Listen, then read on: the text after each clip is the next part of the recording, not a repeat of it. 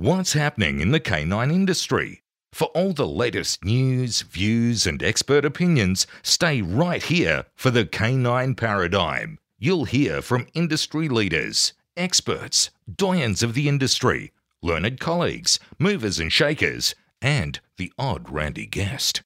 Get the latest insights and expert advice from both here and abroad from the people in the know. Now, here are your hosts, Glenn Cook and Pat Stewart. And I'm Lofty Fulton, and I'm out of here. Hey, Glenn. Yes. Something amazing's happened. Go on, tell me. I found Jason Furman's phone number. No way. We should ring him and see if we can should buy some dog equipment off him. We've got to put this to rest once and for all. There's so many people harassing me about his website and you. So, yeah, let's ring this idiot. Ring him up. Okay, hang on a sec. It's ringing. I'm excited. Hello. Hey, Jason. Yes, Patricia. I'm ringing to try and buy some dog equipment off you. Yeah, what do you want? I don't know, some tugs, some leashes, some of that kind of stuff. Can I do that over the phone? No. Okay, Why would you do it over the phone? Mate, let's get down to the nitty-gritty in the business here. Have you got a website or not? Of course. What? Yeah, of course. I just didn't want to tell you buggers about it. You're an idiot. So please tell us, what is your website? It is www.einzweck.com. EINZWECK.com.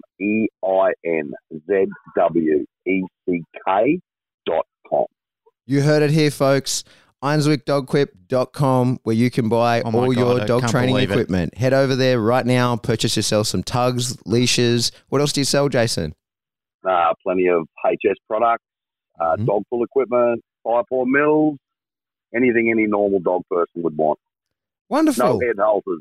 No head halters. That's it. Hey, Jason. Yes, Glenn. You're still a bullfed. Bye.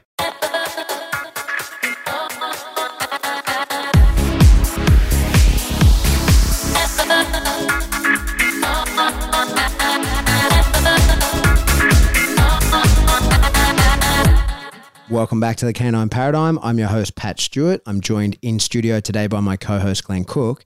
And hey, it's just been us for a little while. It has. And we've been talking about a lot of industry stuff that has been a little bit unpleasant, and we want to break the funk of that. We're a bit defragmented, aren't we? Yeah, and so we have in the studio with us today our close personal friend, Bertie O'Sheedy. Hello, everybody. Good to be back. Yeah, it's great to have you back. It's been far too long. You know, we get such good feedback from when you've been on the show before. Your episodes actually rate really well. Like when I'm looking at the statistics, we always get very high following from when you're on the show. Oh, thank you. I love being on the show, and I've also been getting really nice messages. Like every other day I get a really nice message, especially about the Two Wolves episodes.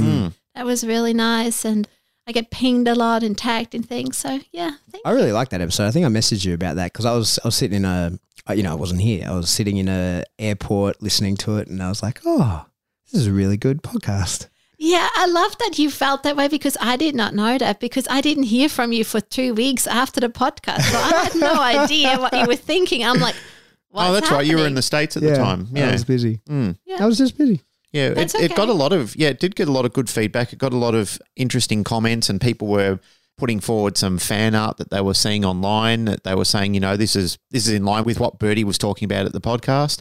I think even Panos contacted me a few times because Panos is quite a spiritual sort of guy, and he really liked it as well. Like he looked at it and said, that was a really good podcast, and I think he showed me a few things in line with the whole Two Wolves thing as well. So, yeah, it was pretty cool. Yeah, people typed it out and framed it. Yeah. So have you seen that meme that says inside everybody there's two wolves or whatever? And that's how'd they get in there? No, it's like if there is, you should see a doctor. The correct that's number, one. Yes. The correct number of wolves to have inside of you is 0. That's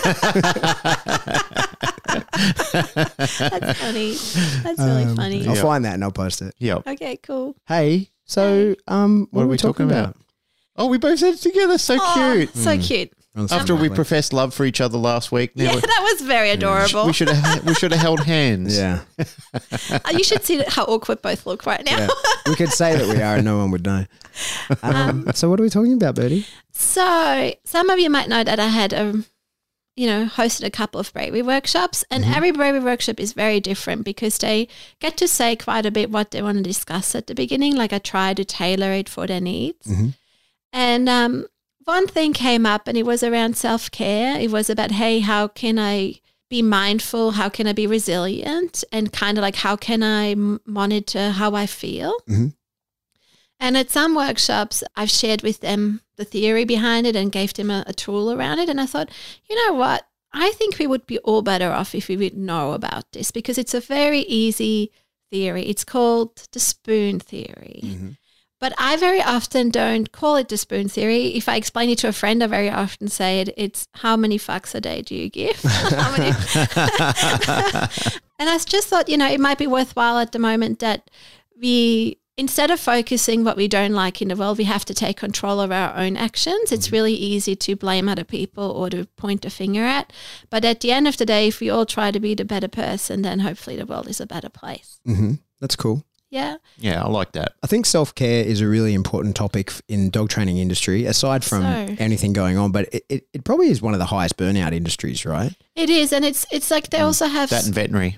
Yeah, I think I don't know the statistics, but I do know that we could either see it as a community full with pain, emotional or physical, or we could frame ourselves as a very resilient community that just tries really hard to stay well. The one area where I'm really seeing a lot of emotional damage, I guess, is in the rescue industry. Yeah. Like, fundamentally, this is why in the Balance Symposium, which is the other forum, not the Canine Paradigm one, but the Balance Symposium, quite some time ago, I actually had to say to people, look, I don't want this to become a rescue-focused symposium, simply because that when you seem to mention it in circles, the most heinous type of comments and fights start breaking out around it, and people get so overwhelmed and over emotional about it. And I kind of get it, because people want to rescue all those dogs. It's a very hard field. Oh man, it's very hard. It's so emotive. It is, and I can understand that. Like, I'm not saying I don't empathize with what people are going through, because it's tough. It's so tough, and I don't know if that was really public, but I was giving I donated my time to the ACT Rescue, dialysis rector, the ARF Rescue. ACT Rescue, yeah. And I was hosting a 2-hour condensed version of the Bravery Workshop. And that was my first time that I really got an insight into the rescue world and fostering world. And man, like, I have so much respect for them. Like, I wouldn't be cut out for it. Yeah. Like, I would turn into a dog hoarder. Yep. So the takeaway from that was that I really would like next year to have more online tools for people, because at the moment I get a lot of inquiries to do tailored things. I just don't have the time or the energy. There's a real need out there, but there's also a lot of unhelpful information out there, because at the last Bravery Workshop in Canberra, we discussed that there are a lot of interventions that work in the short term, but from a psychologist's perspective, it's really the interesting thing is longevity. Like, a lot of things work, but which one gives you the longest help and sustains you for the longest period of time. Mm-hmm. So that's how I see it very often, and I need to think about those things. I can't just come up with it, but I know that with the people I have shared the spoon theory or how many fucks a day you can give, they really liked it because you can track things. And I certainly know that in my life, it's been one of the most used and the most consistent tools I've used. And my husband loves it because it gives us a way to communicate things. It gives us a way to communicate how we want to organize our life or our week, our month or our year. And I think that's so important, because very often it's so hard to show another person how you feel. Like, if I say I'm tired, that might be very different to when Pat says he's tired, right? Mm-hmm. So I like that it opens up communication, because most of the time when people feel really vulnerable, that's also the time when our unhelpful behaviors come out, right? We are trained as health professionals that if someone shows a lot of maladaptive behaviors, they're usually really struggling and they feel really vulnerable. It doesn't feel that way, but that's how they perceive it. What does maladaptive mean in that context? Unhelpful. Okay. Like, really unhelpful. So, for instance, when someone is really blaming other people or criticizing other people, or is really focused on how to take control of the outside world instead of going like, hey, what can I do to make this better? Then we know, hey, they're actually not going that okay. And it's not always our job to hold them accountable for it or change that. But I thought, hey, the spoon theory would be a nice way that we can take control of our own actions, because I honestly believe if we are taking responsibility for our little impact in the world and everyone does it, then we have a chain of lots of little good spaces, and hopefully that will spread. This is Silent spread. This is a great topic for the show because we sort of lost our funk, and it kind of felt like for a while it's like dropping a pottery vase. You know, like you can put it back together, but it will never be the same vase. It's always looking tarnished and a bit ratty after that period of time. And this industry is always about ebbs and flows. It happens everywhere with human life, but my God, this industry just brings out some high value emotions with people. You really get some trigger points, which really affects how people feel and how they relate to each other. And, you know, you see things sailing along so well for a period of time, and it only it's like a match to dry wood. It just suddenly just turns to an inferno. And that concerns me, how easy it is for things to trigger and snowball into such a mass effect over a period of time.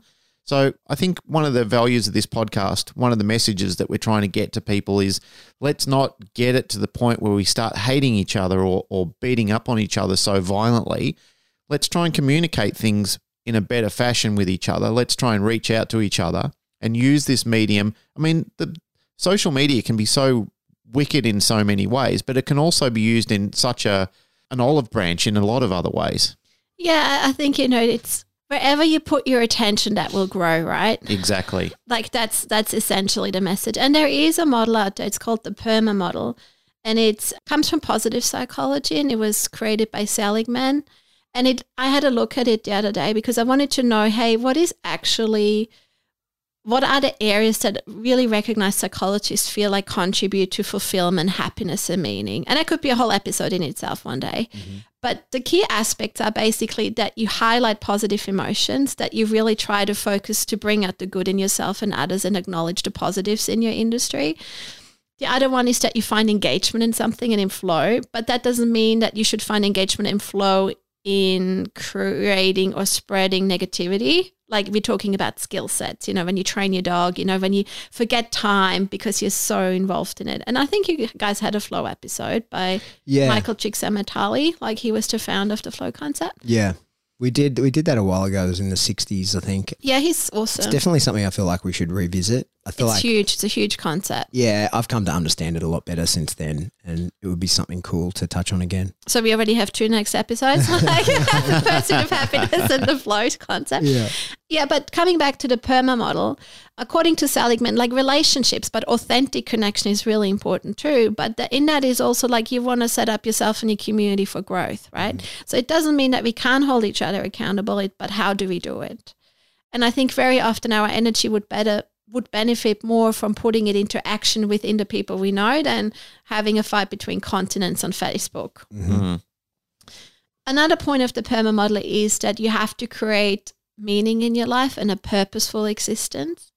And that was so fascinating. Like at the workshop, I make people really uncomfortable. Sorry for everyone who's coming soon, but you have to look at what gives you value in your life with your dog. And we just, go around, well, what brings value to your relationship with your dog? Why did you get a dog?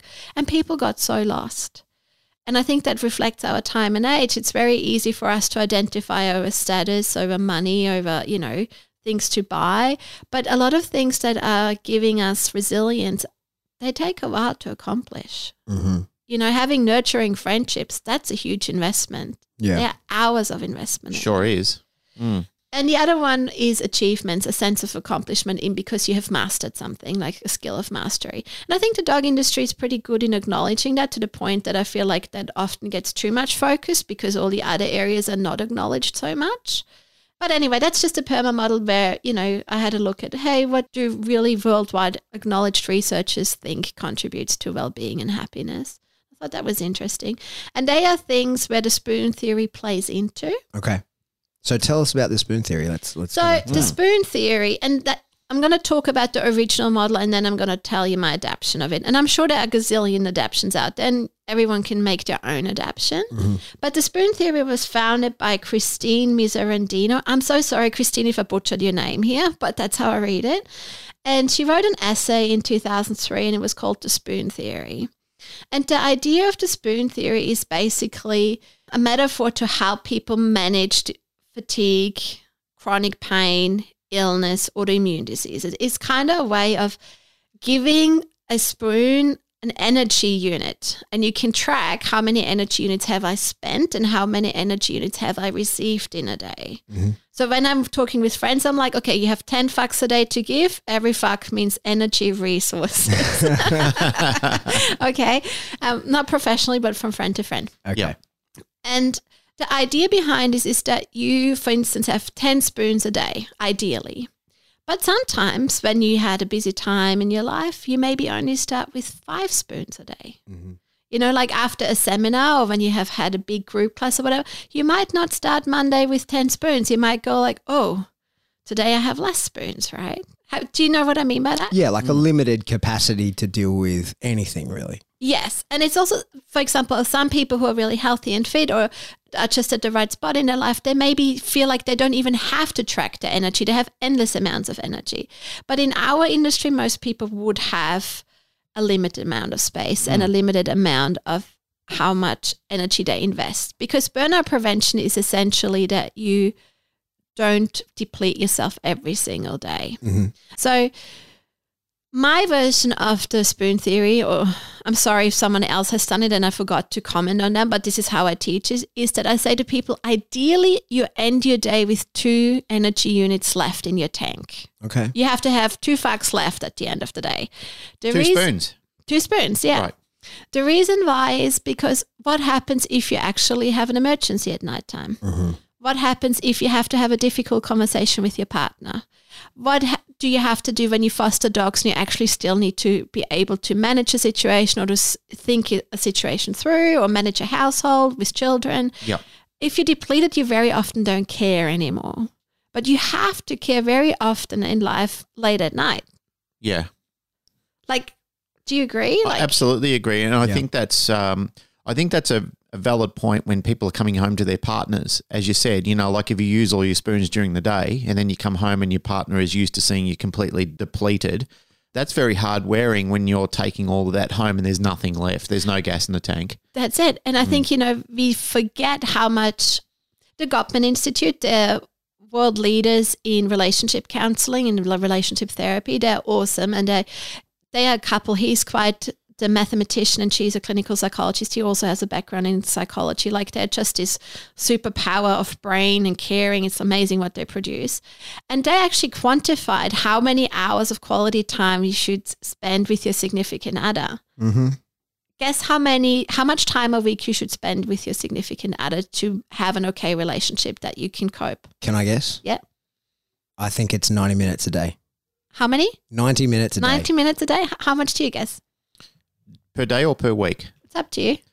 I would say probably about 20 hours a week. So I'm talking about 5.5 hours of quality time. That means an opportunity to be present, an opportunity to have a dialogue and to create. Daily?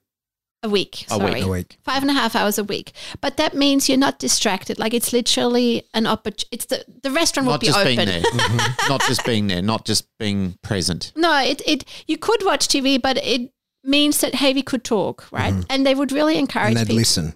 And listen. That's the difference. Yeah. Yes. And listen and care. Yeah. Because if you're too tired, you might not care. Or you might don't have the energy to change or have an input. You just of have the 0 patients. fucks. Yeah, you have 0 fucks to give, and that Yep. will wear down. I think most long-term relationships have periods where sometimes it's really hard because you go through change. Yep.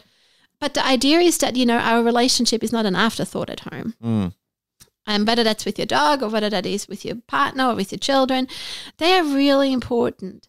And in the spoon theory model, it's interesting that you learn to track what saps your energy. Especially if you have chronic pain, if you might have fatigue issues, if you have an autoimmune disease, or if you just have a really crazy period in your life. You know, like very often we know small businesses, they don't last very long because they burn out within the first couple of years and they don't have that sustainable energy. Yeah, that makes perfect sense. Yeah. I've been in that situation before Me where too. you just felt like it's you against the world.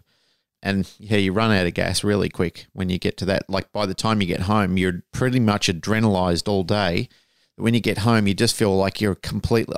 I've come home from work, even in this job, and I'm sure all of us have, where you walk in and literally lay on the couch and go to sleep because there's just nothing left. Oh, totally. Like for example, sorry, Dan, that I make this public for my husband, but for example, I'm not great at nighttime. Like I'm not a great listener at nighttime. I'm very tired at nighttime. I'm also a person that most days doesn't start with 10 spoons of energy. So I really had to learn, how do I make time for my family and my husband? So for me, I have to get up earlier, because for me, having coffee in the morning with my husband is probably the best side he gets with me. Okay. Yes. So I have to literally shift my day a little bit around. Like I also have really odd clinic hours because of that, because I start the day later, so I get to spend more time with him. So it has to be a conscious effort, because with the spoon theory, or my adapted version, and everyone can adapt them to the theory to their needs, is you need to learn to track what saps your energy. So if you have chronic pain, you might go to physio, and that technically is a really good thing to do, but it saps your energy at the same time. So even good things that are good for you might sap you. Have you noticed that? Yeah. Yeah, for sure. Energy's energy, right? Yeah. Could be. Like I'm not I still struggle to understand a lot of physics, so it's not my forte. But I can have I love doing the podcast, but I will be tired afterwards. So spoons still will be gone. I might have added a spoon or two because it also gives me a lot, but getting here, for instance, takes a spoon. Yeah. Yeah, and so I guess from a training perspective, or from a life perspective, dealing with clients and your own pet and that kind of thing, is, so what you're kind of indicating is that you need to know how many you have and plan your day around how much energy you're willing to output, essentially, always keeping your reserve in case something goes wrong. That's ideal.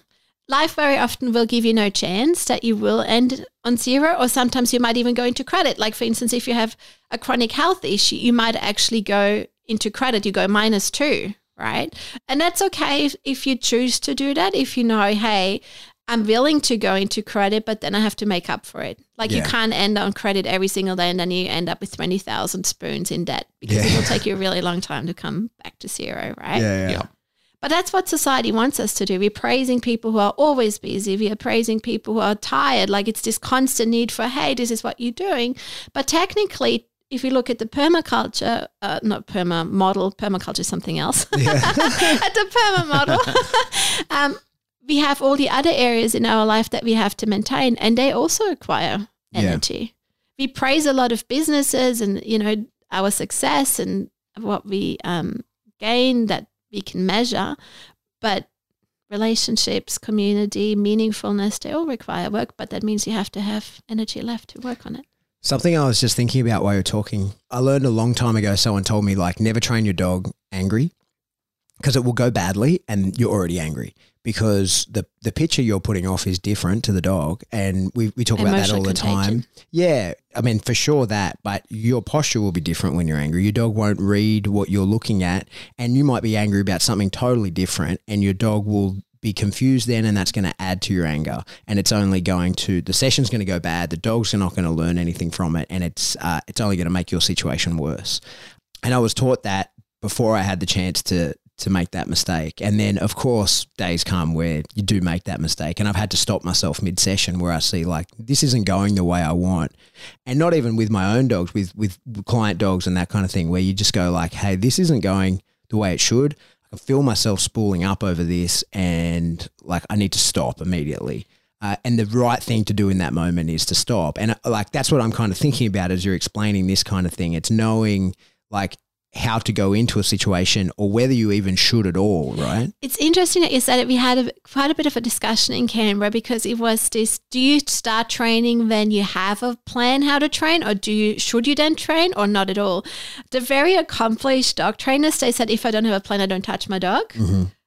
Pet owners, of course, I just, I do. And that was the significant difference in how we view training very often, because different goals. Yeah. But the interesting thing here is also, in a spoon theory, things take away your spoons, but you can also gain spoons. Okay. So it's not just a deficit model. It's also a model where you can put fuel in your tank. So I was thinking, if you're listening to this podcast, I would love that you comment below what gives you energy. What are things that give you actually energy back? Because I think it would be quite interesting to know what the community finds helpful, and other people might get a good idea of it. Would that be okay to do? Yeah, of course. Of course. That's good to get people involved like that for sure. Yeah. There's also I can also put up a little chart where you can see how it looks like. Mm-hmm. But let's talk a little bit about what zaps our spoons, what takes spoons away.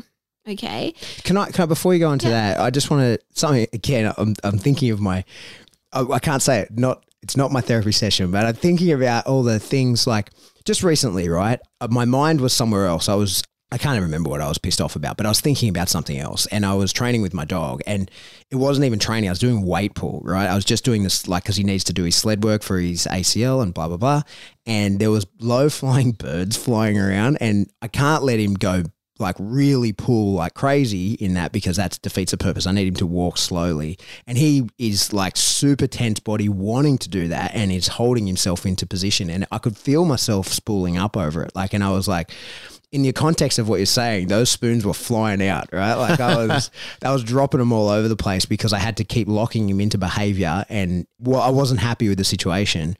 And then I just thought, you know what? He can miss a day of his rehab therapy, and I just unclipped him and was like, go chase those birds, bro. I know you like doing that, and I like to watch you do it because it's quite hilarious to watch him do it because he has no intention ever of catching them. It's funny with my dog, Valerie, she'll kill the first bird she can, right? She's a bird dog. But Remy chases them, and if they don't go fast enough to escape, he barks at them, and because he wants them to get away, right? He's like, I have no intention to catch you. It's that I want to chase you. And that really amuses me. So I turned that situation, I'm sort of realizing as saying this, from where it was really pissing me off, I was like, this is I'm really angry in all of this. And then I was like, you know what, I can turn this around. And it wasn't a conscious decision. I just did this. And just chose to just watch my dog go and be that crazy. Would be the that would be the positive side in the PERMA model, that you choose to, hey, I have influence over this. How can I change how I feel about it? The spoon would be in hindsight, how many spoons would you have lost in that scenario? Well, definitely many. I don't have a. After you've rectified it, you would have lost many? Oh no, none. Then I don't think because I brought myself. I certainly hemorrhaged spoons all over the place, but then once I sat there and laughed about him running around in circles chasing birds, and then I certainly got them back. Yes, so you could take a really tiny thing and break it down, but a lot of the time, especially when people have pain or whatever, they go showering takes a whole spoon. Right. Social interactions takes 4 spoons. Traffic, 2 spoons. So you can take it into big steps in your life, real events or duties, or you can break it down into interactions. Sometimes when I play my diary for the week in the clinic, I go okay, how many really severe cases do I have, and how many do I realistically manage okay? If I have too many, I need to come up with a plan B, or I might not take on anyone. Mm-hmm. Does that make sense? Yeah, it does. We can also manage our workload with the spoons theory. We can go what does my workload have to look like that I'm going to be okay? Yeah. Yeah, I'm with you. I understand. Yeah. So what would sap your spoons? My spoon sappers are when I have friendships that are very one way. That's very sapping for me. Yeah, I would concur with that one for sure. Yeah. When I haven't managed my diary well, when I'm overbooked myself, I find that massive. Yep. I think most people would, if they have a sense of organisation in their life, that would be, I can see that one as well. Yeah. Yep. And sometimes I'm really cranky with my boss, aka myself, because I'm like, why were you not thinking when you booked it? I have to have so many steps in place that I don't make my life harder. I think the other thing is for me, I have to put a lot of energy into diet and lifestyle, just making sure my body has the best way to cope. And then itself gives me spoons, but it also means I actually lose a spoon because I have to be quite disciplined. I have to be really organized. I can't just rely on McDonald's when I go traveling. I have to be prepared. That's him. Yeah. Yeah, that makes sense. Yeah. Yeah. Do you have anything like that for you?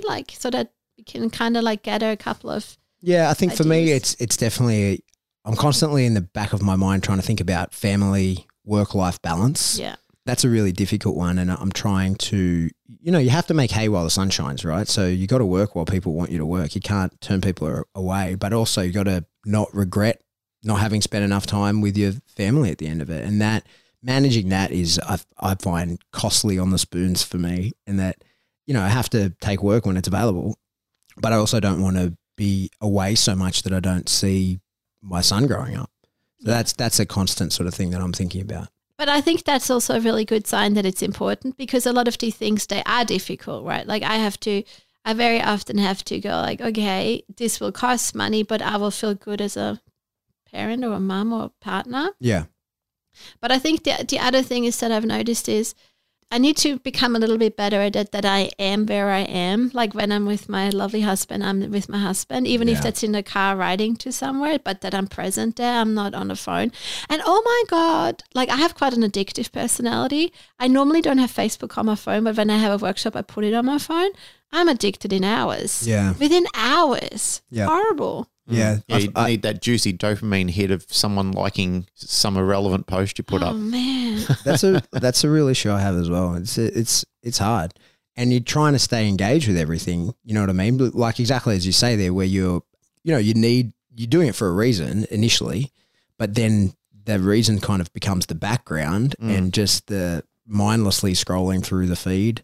And there's so I have many issues with baits that. in there at the moment. Like there are so many decisions in a day where I'm like, I could comment, but then I have to go like, that will sap a whole spoon that your kids could get. Yeah. Your Yeah. dog could get. I'm like, no. Exactly. Actually, that's a really good point. That is an output of a spoon for sure, or a if fuck not to more. give. Yeah, of like commenting on something and then knowing that then you might have to defend that position or whatever. Even if someone agrees with you and comments, you're going to go back in there.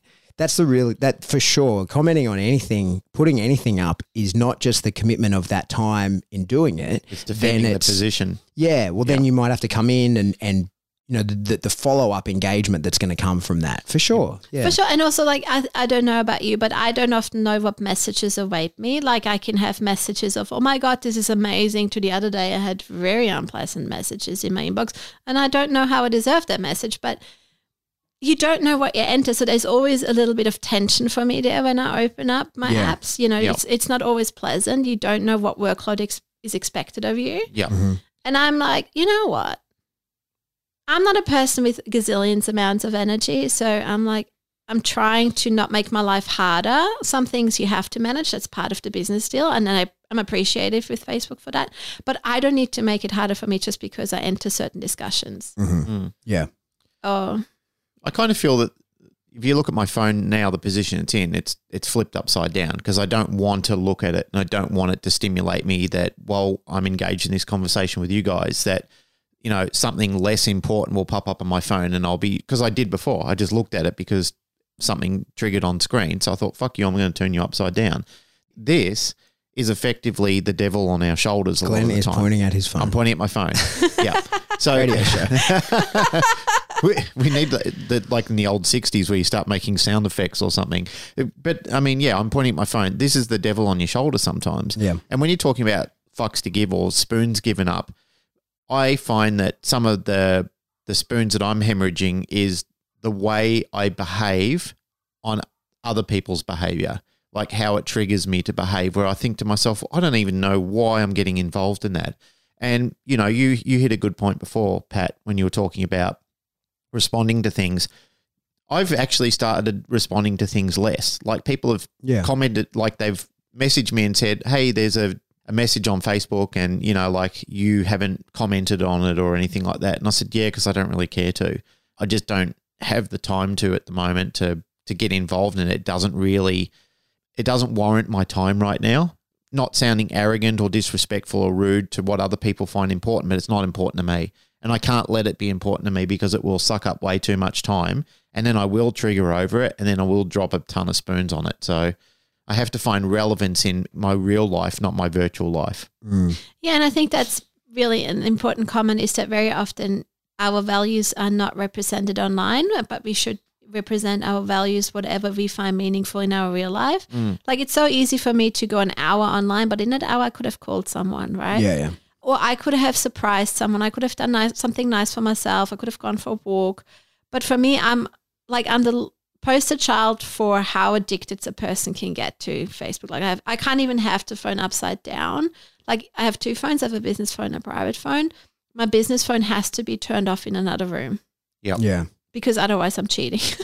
Well, it's a tricky one in that space as well because for people who are industry people who this is their job or whatever, Facebook is where you're getting most of your work from in dogs. I have to look at it. Yeah, you I have to have be to look involved at in it it. too. And we are, as an industry, quite isolated people because, like, I don't have any, like, my work Christmas party is me.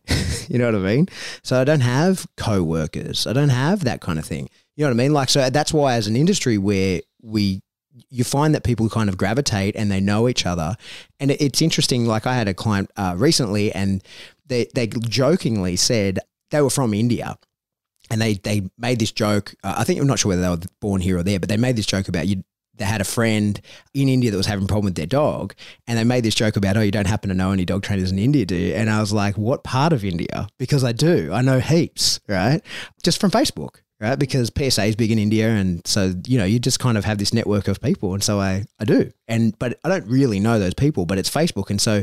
And I've kind of talked about it a fair bit, like, Facebook is really LinkedIn for dog trainers. Dog trainers don't really seem to be on LinkedIn, but Facebook is our professional networking tool. Yep. And so you do have to be on it. You do have to engage with the community, first of all, in order to get work, but then also to stay up to date with, like, best practices, because that's where people are putting their videos and But did you go with the value of professionalism in this, right? But the Facebook junkie image is waste time on there. But that's right. So you go in there. Huge difference. You go in there with these intentions of, like, okay, I'm here. This is a work task for me. I need to be online for this task. And, you know, you have to post stuff and you have to give engagement back to the people that write back. Otherwise, you know, it's rude and it's not good business to not engage back with your audience. But you also need to be in a frame of mind to actually write good comments back. Yeah, of course. Like yeah. that, you know, But like then- if you do it properly, that's actually a job. Yeah. But then you're in there and suddenly you're watching a video of, like, a guy. Remy eating chili. No, but I mean, yeah, that was funny. That was funny. I watched it a few times. But then suddenly I'm watching someone, you know, like building a wooden hut, and I find myself 10 minutes later, like, I've watched this whole video of a guy. I'm addicted to those videos where, you know, it's like a guy using no tools, like he'll build something in the middle I've watched of him nowhere. too. He's amazing. Like, Yeah. it Is took that him 2 little, years. like that? There's a few different people Indian that do guy it. that's, like, I'm not he's sure where he building is. like a. I don't know, but he builds all kinds of awesome things, and I just will watch that. Yeah, I've seen that where he'll build like a waterfall in a hole in the ground and turn it into a little rock cave with a swimming pool. And I'm so addicted to that. I'm like one of those kids that dies playing video games because he forgets to eat. Like, I will be sitting there and just be like, oh, wait, I'm late to wherever I needed to go because I just watched video after video of this. And, like, I opened the app with the intention to do some work, and then suddenly I'm suckered into that. And so that's a real trap for And it is for also, me. I think they're also, what I found helpful at the moment is that I try to have certain times of the day where I log in. Like, at the moment, I try to not make Facebook the first thing I do in the morning. My first thing is my family at the moment. Yeah. Because I just find myself, I'm like, it's 9:30, I'm still at PJs. What did I do? Oh, Facebook. I answered messages, but my morning routine is totally chaotic right now. Yeah. So I think it's just that we hold ourselves a bit accountable for it, and that I have to be honest with myself that I'm an addict in that regard, and I have to be really me having too. strong boundaries. Yeah. I've told you guys about my chronic addiction to World of Warcraft, didn't I, back in the day? No. I thought I mentioned on. I know a little bit about I think you it. have a little bit, yeah. I just wanted to drag it out of your second. Well, I'm happy to talk about it because it was a terrible addiction, but I got, like, immensely addicted to World of Warcraft to the point of time where it consumed all of my private time. What was your screen name? We can't say. Hair Rottweiler. Okay. Yeah. Hair Rottweiler. Hair Rottweiler, which basically means Mr. Rottweiler. Yeah. I was immensely addicted to it. I literally had no social life. My life was sitting in a chair.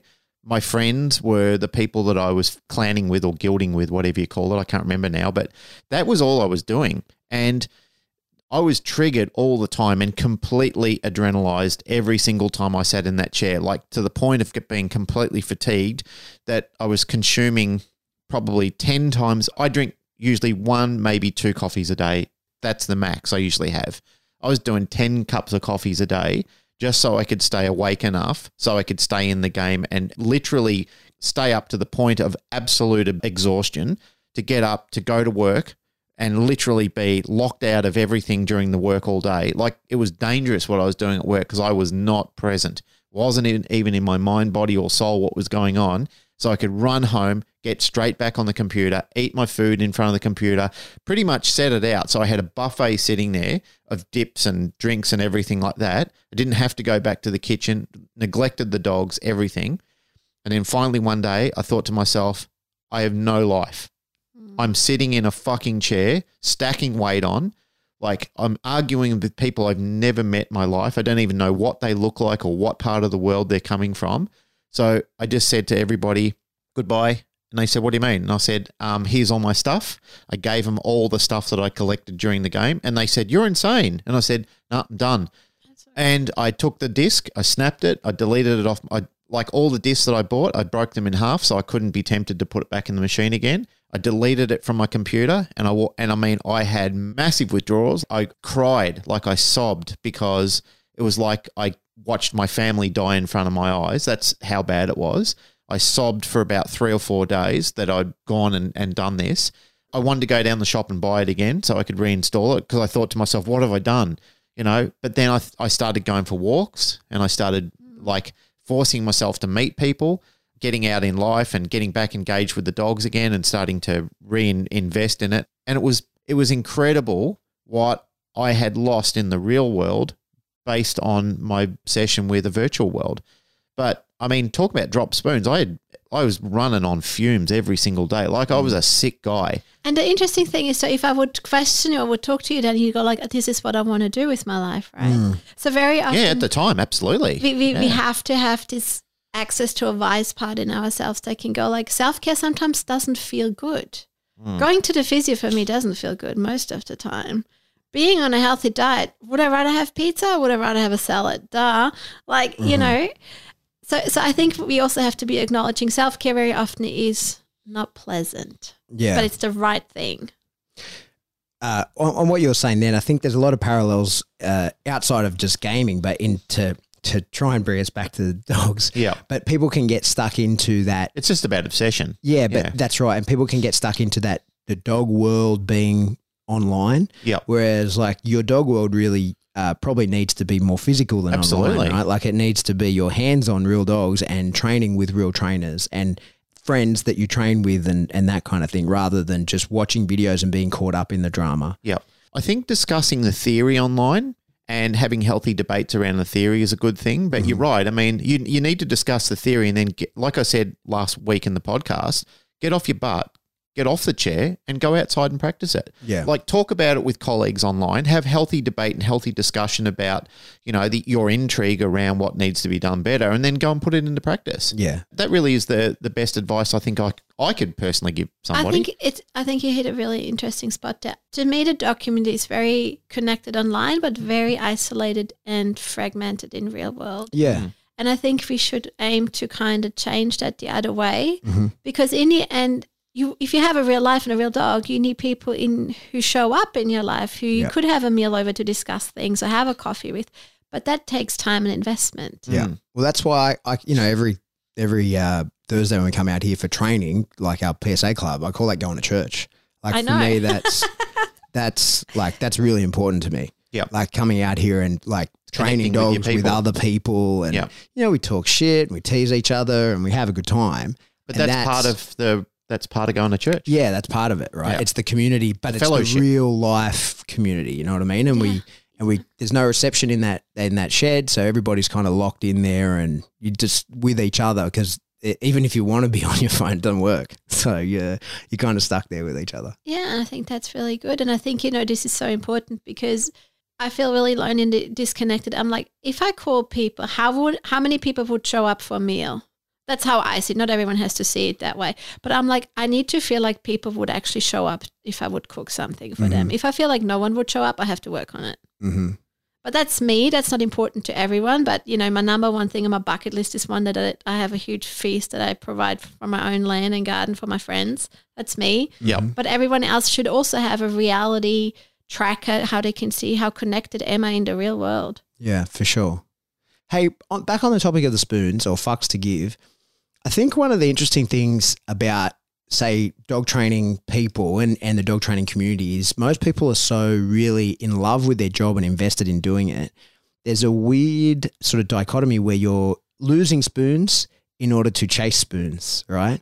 Like, so for me, say for example, and this, like, again, I'll use myself as an example because I don't speak for anybody else, but like, I have pretty significant injuries. Like, I was kicked out of the army I was medically discharged, right? I broke my back in 2 places. I got bulged disc. I need a double hip replacement.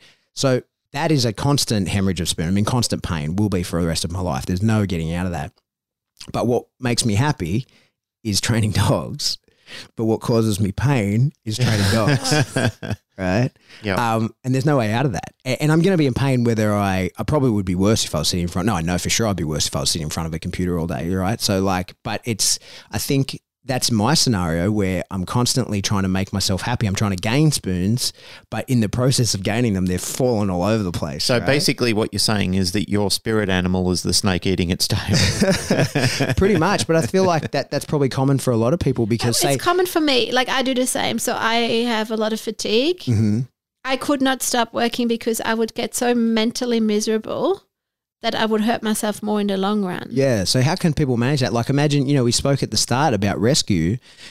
I'm sure what motivates a lot of those people is the putting out of the dogs to rescue, The right? dosage. Yeah. Like they actually get out, but then it's the process that is so costly on the spoons, but the payoff is so high to them. So this is just my ad hoc thought. I think it's the dosage and the intensity. Mm-hmm. I think as long as you monitor it, then you know, hey, Yeah. where am I? If you have gone into deficit after deficit over and over, you need a break. Okay, so while whatever it is, if you are, and I think a lot of people would find themselves in this position where the thing that costs you your spoons is what brings you your spoons, you need to really sit down and do the maths prior. Yes, and you need to be honest with yourself. Yeah. So for instance, I'm not always good at being honest with myself because I love working. It's something that gives me a lot of joy. Mm-hmm. So I have an agreement with my partner that I'm like, if you see something where you feel like I'm going into deficit after deficit, you need to pull me up. And I have given you permission to be honest with me and pull me up. Mm-hmm.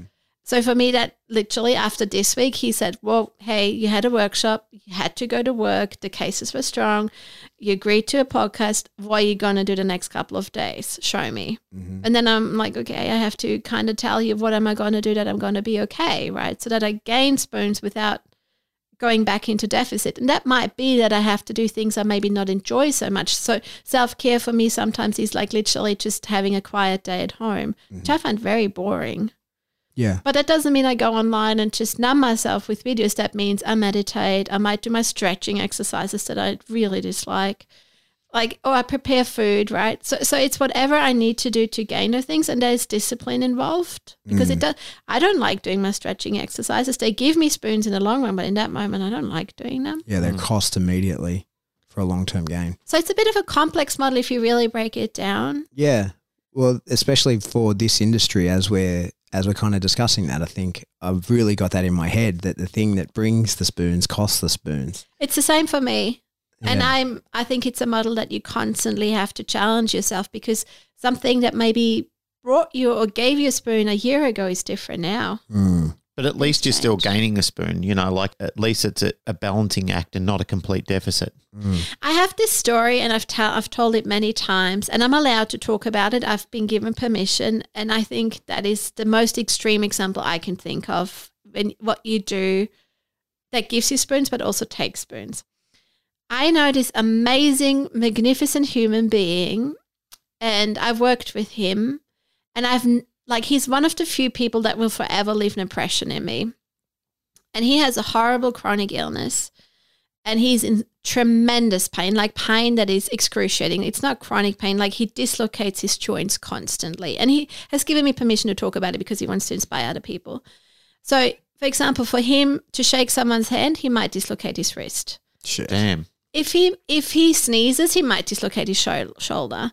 If I hug him too hard, he might hurt himself. Or his girlfriend hugs him, something might happen. If he gets up too quickly from stepping out of the car, his knee might be gone. So it's really harsh pain, right? Mm. And he was mentally not coping so well when I've met him. But now he's one of the most resilient people I've ever met. And now he's a photographer for National Geographic with tremendous skier, amazing skill set. But for him, it was every day. And he actually is the one that taught me the spoon theory. That said every day I have to make sure I'm not ending too much in deficit, but the value in the pain that I have actually outweighs the positive. But he took it to the extreme. Like he has to carry his gear around all the wildcats in Africa. And I'm sure by that time he has probably dislocated a few joints that he just popped back himself without medical aid. He might be really sick and nauseous from all the pain, but he still is so value driven because he knows for him that gives meaning to his life. So he's willing to bear the pain. Wow. Thinking about that then, if he taught you the spoon theory, do you think we keep saying spoons and maybe like, you know, you said at the start we're going to say fucks to give. Yeah, right? because that's the honest thing that feels to me because I need to be invested that I have a fuck to give. I care. Yeah. A spoon is a spoon. So do you think that calling it the spoons is a little bit disassociative? And so you don't have to then admit like, hey, I'm burnt out. I don't have to say that out loud. I can just go, no, I'm out of spoons. I'm sorry. Right? I've heard the spoon theory before. It was explained to me before by someone, and I kind of got the feeling that it's a little bit disassociative so that I don't have to explain to you what's going on with me. I can just go like, no, there's no more spoons. And if you understand the spoon theory, you get it and don't ask any questions because it's like, I'm too tired. Oh, why? What happened? Blah, blah. Because then you're attaching, you know, tired is an emotion or whatever. It's also a boundary. It's not everyone's business to know. Yeah, yeah. Right? Like it's a medical model. A medical model is there to protect your privacy at the same time and to honor your privacy. But for example, to my friend, I'm like, I have no fucks to give, man. With my husband, I have the traffic light system. Like he's like, what color are you? So I'm like, I'm green, I'm orange, or I'm red. And then they're different shades, right? So instead of me doing the math, how many spoons do I have? I can go like, hey, I'm red. Okay, yeah. Like, Run. no, and also that means for him, he's like, okay, that means I can do whatever I need to do. Or you manage whatever management plan you have in place. But I think it's for yourself, if you can call it, you don't have to call it fucks if that doesn't sit well with you, but you need to care. It's your life. Yeah, yeah. And you want to have meaning in your life to be resilient. So I think if the listeners would like to share what gives them spoon, I would be really interested because I think it might stimulate the community to go like, what resources can we tap into when we have to get energy? Like, what can we do? Yeah, I love that idea because I really want to get that discussion group back on track as to being a discussion about giving people the opportunity right of reply to us, I think, because, you know, there's only these 3 microphones, but there's a lot of people who would like to have input. And that group, even though we just talked about Facebook and its pitfalls, really is their opportunity to engage with us about that, right? And I think you're dead right. There's probably some value in finding out what other people get spoons from, and maybe you will also. Yeah, and I think it's always good to know what it is, you know, like everyone's a bit different. So I think it would be good that we also just spark a bit of curiosity and go like, hey, how can we as a community just share what is good for you? What gives you, what makes you care in life? What makes you give a fuck? Yep. Yeah, I like it. I do too. Hey, I know we're kind of out of time. What workshops have you got coming up? What else is going on? Well, she's got the white paper that she's doing at the IACP. Can you believe that we're not going to be there for that, or we're going to bust in halfway through? I'm so sorry about that. And you know how hard I've tried to find alternate arrangements to be there on time, but we just thought that like last year, the white papers were in the afternoon on the Sunday. And so we land in Denver at like 9:30. Is it 9:30? Yeah. And you start at 10:30. I know. And it's a 2-hour ride from Denver Airport to the... Is it 2 hours? Yeah, about 2 hours from Denver to Colorado. It is what it is. This is just, you know, And there's no other way to get there. I know. I also said to you, I would never expect it because I know how crazy your schedule is. Unless anyone's got a helicopter they want to come pick us up in. Yeah, I'm really excited for my white paper contest. I'm also really nervous. I have a surprise at the presentation. I wanted to be that surprise. Yeah, I know, and I was counting on you being that surprise. But anyway, it's going to be good. It's going to be on maybe someone will videotape it or not. And also someone in this room wearing a black and white flannel shirt resembling Canada told me I better do Australia proud and not let them down. So my harshest critic won't be Which there. is funny because you're not even Australian. No, I'm Austrian, but I identify as Australian. So I will try, and I'm really excited for the paper. And yeah, hopefully can, you know, I want to make it practical. So I've decided to not be too nerdy. I just want to give skills. I know people attending the conference are going to love sitting down and talking with you or listening to your presentation. Don't talk me up. I'd rather be an underdog and then surprised than everyone going in. Oh my Under God. promise, over He deliver. does that to people. Like, you just stolen 2 spoons from me. I know. I saw them fall out under the chair. Just like, No, right away. that's super exciting. I mean, it's congratulations on, first of all, getting the opportunity to do that. And then you're then doing a seminar in Maine afterwards. Yes, on the 14th and 15th of September, I'm with the Maine Dog Training Company. So I'm really excited about that. Terry and Because- Amanda. Yes, and they've given me permission to swear as well. So my job will be a lot easier because at the moment I have someone tracking how many times I swear at each workshop. So I'm trying to reduce my numbers. Yeah. But no, I'm really excited. I'm really feeling really privileged and also really, it's very humbling when people put their vote to your name. Like, Yeah, that's it's cool. pretty humbling. Yeah, you essentially, you were voted in on that white paper, right? Like Yes. that was, yeah. And I remember didn't voting. bribe anyone. No. So, we shall see. I hope people are happy with it. But I'm super excited. I'm a bit nervous about it. But that's for me always a normal good thing that brings the better side in me out. Yeah. It's not too much. I Just think healthy. I'm excited about it. I think that, while we're blowing smoke up people's asses, I think that what you bring to the community is invaluable. I think that when you look at My head's just growing. Be careful. no, but I mean, people, It's not the same thing. well, they want and need what you're Yep. doing, and it's fantastic that's available. It's adding Like, spoons. and I've had hope so. people ask me certain things, and I'm like, hey, that's a Birdie problem. Like, you need to talk to her about that because, like, I can help you with the dog. Like, that's my specialty. But the reason why you're choosing not to do something or whatever, that's a go to the bravery workshop.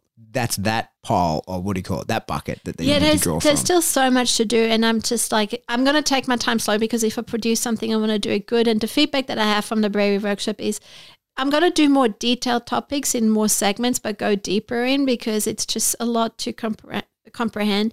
And people are so tired. Like, they are so tired at my workshop. Like, I have to rely on Costs a sugar lot and of spoons. caffeine to keep them going. So, but I'm excited. I'm very happy. I've reduced my clinic hours to put more time and effort into my dog stuff. Cool.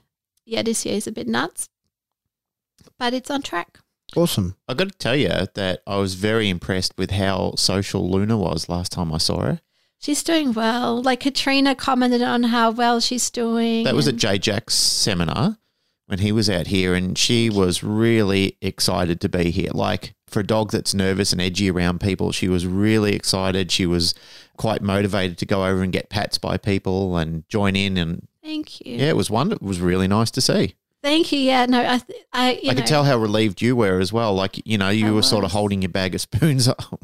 when yeah, she- it's the first time we went because before I would not know how to make it happen. And no, I was really glad. And the feedback I got from Canberra was that people were surprised how effective it is when you are having tools to manage yourself and how it translates well to your dog. So we shall see if America agrees with this. I'm sure they will. It's a universal. Yeah. But I will see you after my presentation. I hope you have a big hug. We'll ready be for me. busting I in will halfway miss. through. We'll be Well, luggage in hand, we'll be running in saying, "Stop the show! running Stop! in. It's Everyone, like, shut up! We're here." Start again. Start again, Birdie. We're here now. You can start. I hope I get a big hug because you will have stolen all my spoons and then I need spoons. Very often a hug from a friend gives me a spoon. So. But yeah, if someone does have a helicopter or some sort of maybe a Tesla or one of the something that can go really Something- fast to get us from from Denver to Colorado Springs in an hour. Oh, I've just thought of something. So if someone gives you a hug, would you say, "Is that a spoon in your pocket, or are you just happy to see me?" Glenn, you're so naughty. You're just taking spoons from me with that comment. And we put in an hour of trying to make a really professional, really nice podcast, and then Glenn throws us under the That's bus. what I do. In the That's what I last, do. in the closing segment. I find it funny. Thank you for that, sir. I'll have to make a T-shirt out of that now. No, we Please don't don't. need that T-shirt. We stick with Avery's design and Jade's design. Hey, thanks for coming on again. It was Really my appreciate it. pleasure. Thank you. Thanks for having me. Welcome. All right. Well, that's it for another episode of the Canine Paradigm. As always, if you like what you hear, please like, rate, share, subscribe. Do that through whatever subscription service you download us from. If you want to support the show, the best way to do that is via Patreon. There's a few different tiers there. Gets you all different kinds of information and stuff. And Teespring now. Yeah, Teespring as well. If you want to rep the brand a little bit, we've got some funky T-shirts and It supports the show. You can look cool, yeah, all that. impress your friends. And speaking of Avery, she's done that amazing design for us, so that's there to get Amazing. out. And the one for Birdie as well. Yeah, that she did. has. Yeah, she won for you. And the she will. T-Rex. Her design will be represented at the conference. That's Oh, yeah. that's exciting. Very cool. So, yeah. That's exciting. All right. And if you want to get in contact with us, the best way to do that is via email. We are info@thek9paradigm.com. Glenn, have you got your button ready? Got it ready, and it's going to work. You ready? Good luck, sir. 3, 2, 1. See, we can talk through it now, Bertie. It's different from when you were here last time.